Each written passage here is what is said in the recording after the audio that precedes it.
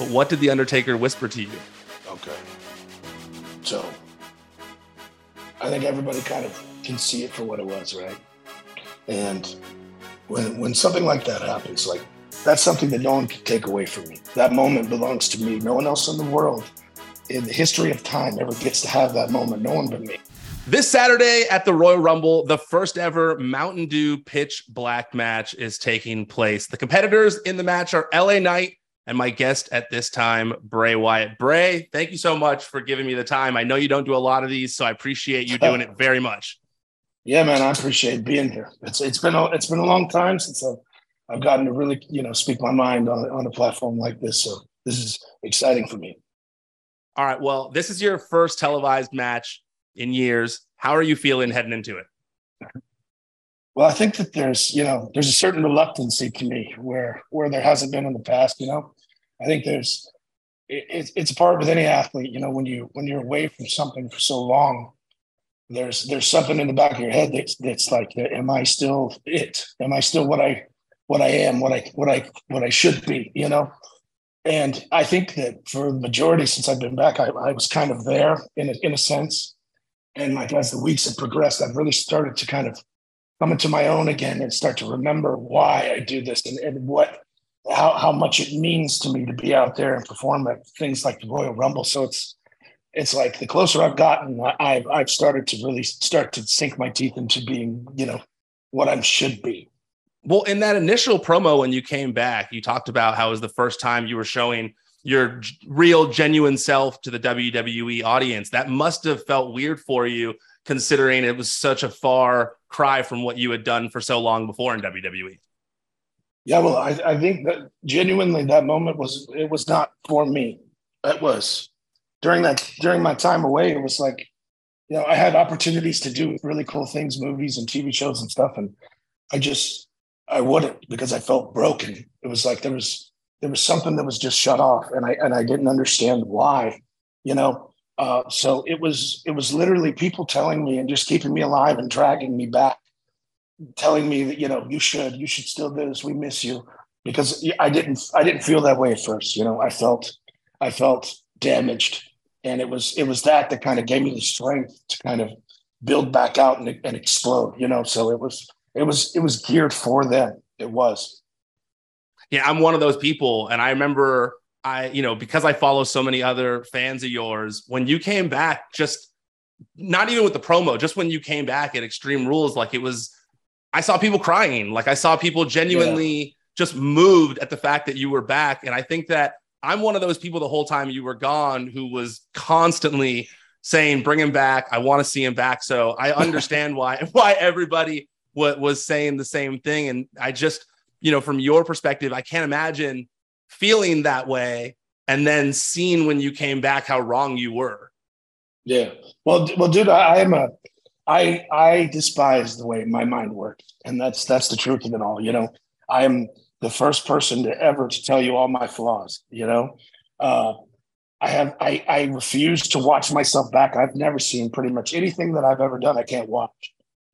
I just that kind of head case, man. But it's also kind of my superpower. It's what makes me is the obsession.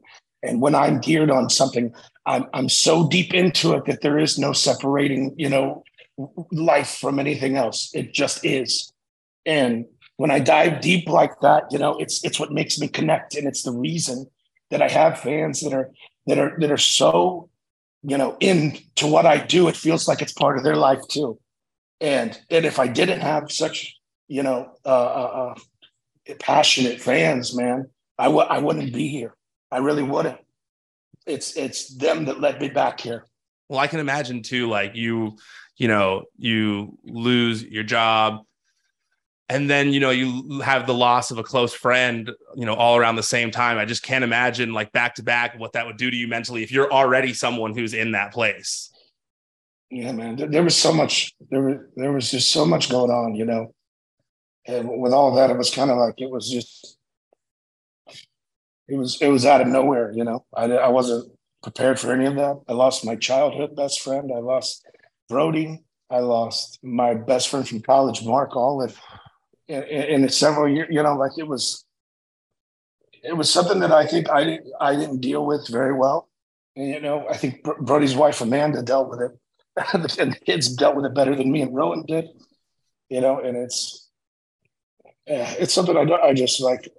There's something there that reminds me of him every single day, and it's you know I think that time period was just a conundrum for me. It was I wasn't myself, and it took me a while to kind of remember what makes me me, and it was a long journey, man. But it's led me here into this moment, and this is the best I've ever felt.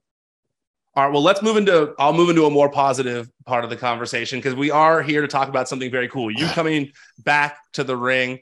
What should we expect to see in a pitch black match? I think that's the kind of the beauty of it is like usually in these kind of situations, there's all this crazy mysticism surrounding it, and it all seems to be kind of derived from my mind. But this one is not like that. It's kind of cool, being thrust in a position where I genuinely don't know what the pitch black match is going to be like. I've been assured that it's unlike anything that's ever been seen before, and I can't imagine that. I love to innovate.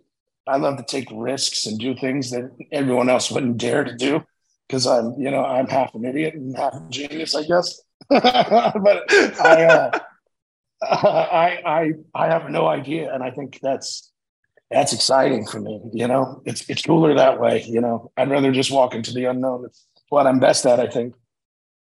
I think actually, because from what I'm hearing, it sounds like from all I'm really hearing is that it might take place in a blacked out Alamo Dome. And I do feel like with that mindset, a match in the dark does suit you. Yeah, well, I've done that before. Surprisingly, maybe in a red light. I'd rather not it be the red light, but I think that it has to be big. I've never been a part of something like this with sponsors and things like that. It's like I'm not the guy, I'm like the devil monster man that's in the back, you know what I mean? It does his own thing, the lone wolf. So it's pretty cool to be a part of something like this and just to see what it becomes, because it's sky's the limit, man. Like it's crazy, what budget, whatever, it's going to be wild. And you're a creative dude. So I feel like, you getting that sandbox, you have all these possibilities at your disposal at that point. Oh, yeah. Yeah. If it was up to me, the match would probably be so confusing no one would understand it. Or so I'm told. For me, I was someone, in your return, I was the guy following all those QR codes. I was going down the rabbit hole the whole time. How much did you enjoy seeing everyone follow all those clues? Dude, I think that something about that, it can be appreciated right now, but I think 10, 20 years now, I think like most of my work will be much more appreciated then. That was a concept that on paper looked absolutely insane. And it was something that I had thrown at people before, and they thought it was completely insane. And even the levels I wanted to take it, we never quite went there because it probably was insane. But just that kind of concept, integrated into this and trying to connect to pop culture and I think the respect the fans got from the brass of the WWE, seeing how much they're willing to go into this type of thing, what they're willing to put into it, it changed the dynamic of the whole industry, I think. And something like that, it's really cool because it could have gone the other direction. Who knows? Yeah, who knows if they didn't find the first one and it was a small group, but they didn't. They found it, and then they dug their own tunnels all around it and found things I never thought they would. So that kind of stuff, excites me. So it's incredibly enjoyable to watch people, enjoy the same things that I do. Enjoy your art, basically. Yeah, I'm someone who, when I watch television, I love trying to figure out what's going to happen or what these little clues might mean. I loved Lost. I loved all those types of shows where you're constantly having to talk with other people about what they found and putting it together and trying to figure it out. And so, I mean, that whole White Rabbit stuff and your return and the promo after, for me, was like the best part of 2023. It was just, it was all so engaging and something that spoke to me for sure. Yeah, dude. I think my goal over the years has become to see how many times or how many people I can get to tweet that Tim and Eric awesome show meme where it's like, I just want to set max numbers on that. Yeah, I just want to see how far I can push, where people are like, okay, dude, chill. And then I don't, of course. But yeah, coming back, man, like I said, like it was a moment where I don't think I've ever experienced a sensation quite like that. It was almost like I felt like I was just hovering out there, like I wasn't walking. The energy in that building, and I was just there the other night again, with sharing a great experience with them again. But that energy there, it was so. I've never felt anything like it. I've been in some matches and some segments and things over the years that have had crazy reactions, but that one was just so. It was just so strong, and it was like unlike anything I'd ever experienced, and it was a nod, and I was very very happy with it, and it fueled me. Even that one, you didn't go back and watch afterwards? Never. Crazy. It's something. It's part, like, dude. It's the thing. Like, I took up painting a year ago, and I taught myself how to paint, and I'll paint things, and as soon as someone goes, "Wow, you did that," and they walk out of the room, I'll cover it, because it's like, you should see what I can do. That's nothing. You know what I mean? It's so, for me, it's always been that way. That's kind of my mindset. It's never good enough for me. It always can be better. And, like I said, I despise the way my mind works sometimes. And I wish it wasn't that way, but that's how I perceive everything. I can't let anything go. I'm the same way. I totally understand. I probably won't be able to watch this back. And it's an interview I've wanted to do, like, since I first started working in wrestling, and I probably won't be able to go back and watch it either. So I completely understand that.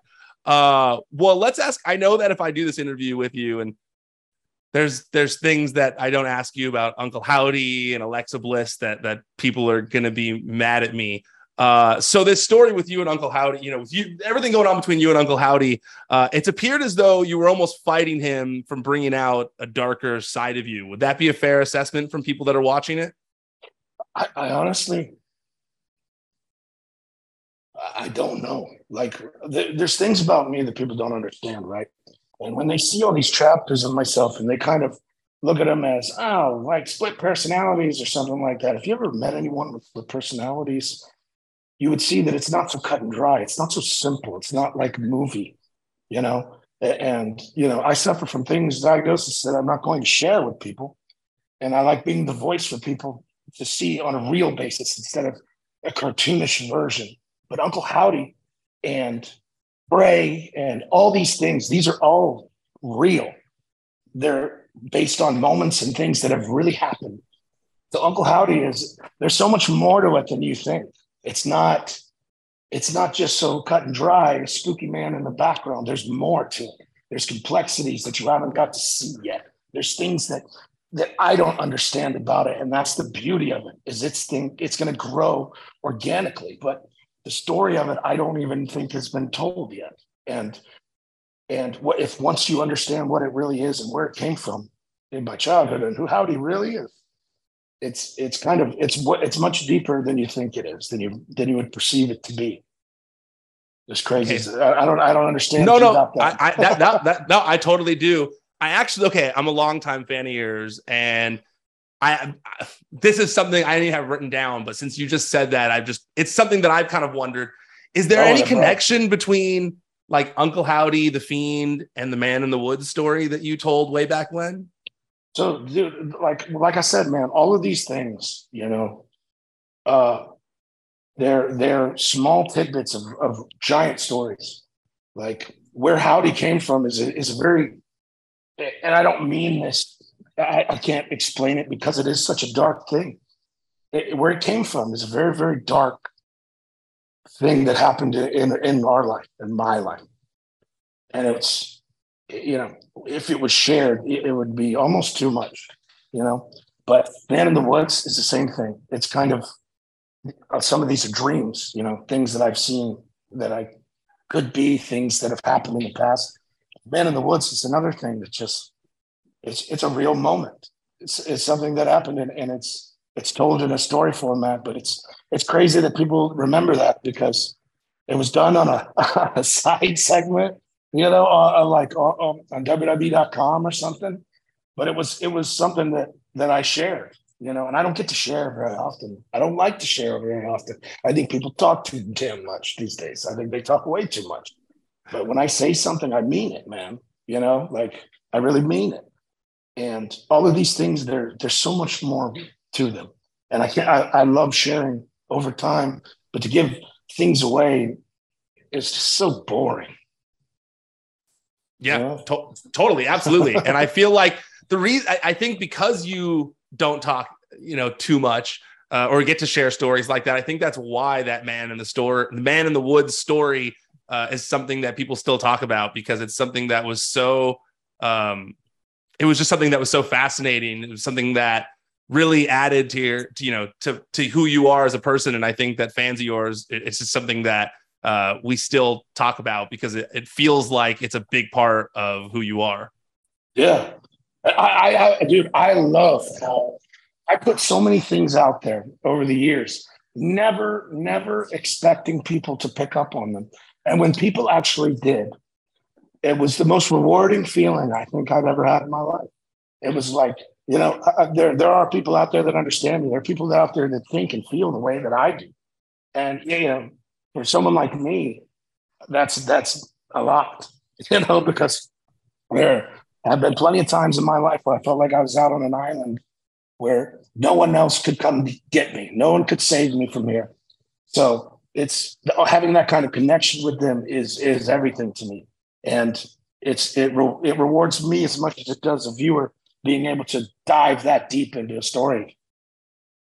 What about Alexa Bliss? Is there unfinished business there between the two of you?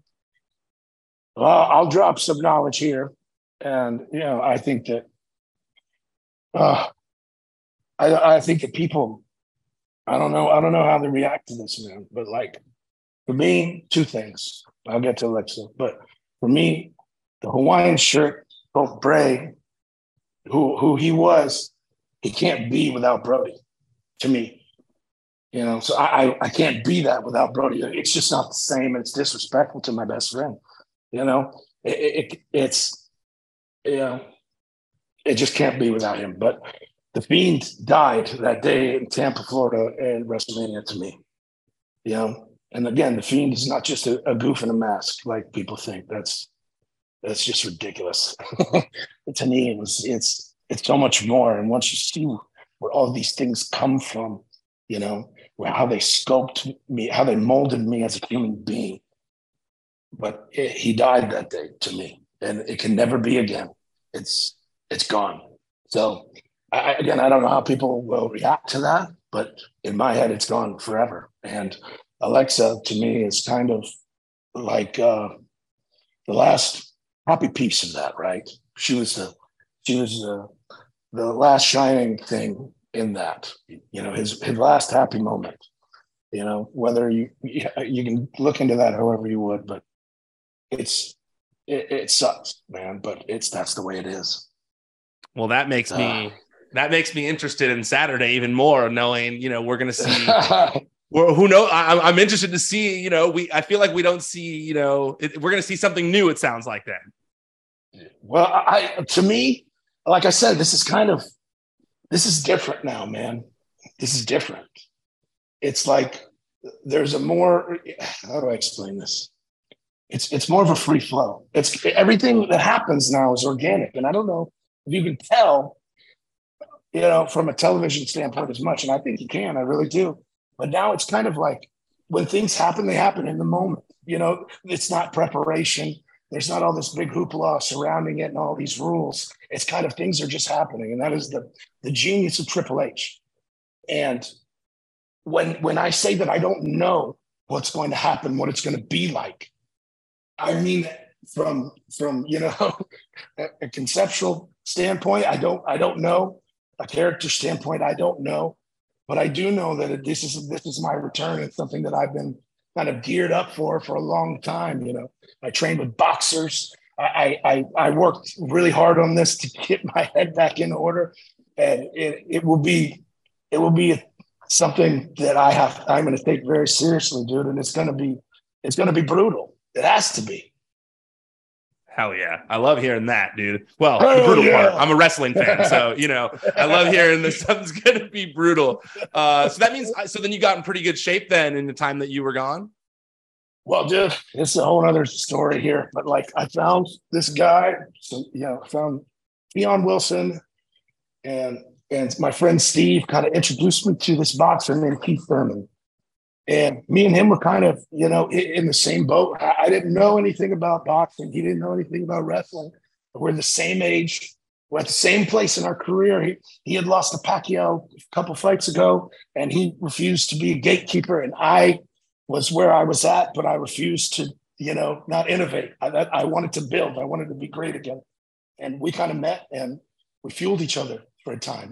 I met him every day in the gym at 6 a.m. and we were boxing, but it was really mental healing more than anything. So it was kind of like my montage moment, like Rocky out, in the tundra in Siberia. It's like I was in a nasty gym in St. Pete that just geared multiple world champions, So it was my montage moment, and it really helped, man, on every level. That's so sick. I hope you have cool slow-mo video of you punching stuff in there. I'm sure we do. Before we go, I want to ask you 2 questions that fans wrote to me that they wanted to know from you. The first, obviously, we just had Raw 30, and you had this moment with The Undertaker. Everybody wants to know, and if you can't tell me, I understand, but what did The Undertaker whisper to you? Okay. So I think everybody kind of can see it for what it was, right? And when something like that happens, like that's something that no one can take away from me. That moment belongs to me. No one else in the world in the history of time ever gets to have that moment. No one but me, right? So what he said was something that only I would have understood, and something that only I would be able to appreciate for when and where it happened. And it was something I never thought would come, but what he said exactly is between me, him, God, the devil, and I'll never tell soul. I'll go to my grave with it. But it was powerful, and it was unexpected, right? Very, very cool. Something I will cherish the rest of my life. That's a segment I can watch back. Good. Well, I'm glad that you have one segment that you can watch back. That's a special one. You'll get that one. Lastly, we'll end on a fun note here. Bray Yowie wrote me, and they said, you could tell us here because, it's a safe place here. What's your honest opinion on Rambling Rabbit? Here's something crazy. Here's a little insider information. The rabbit is the only one of the puppets that was not designed to be there, right?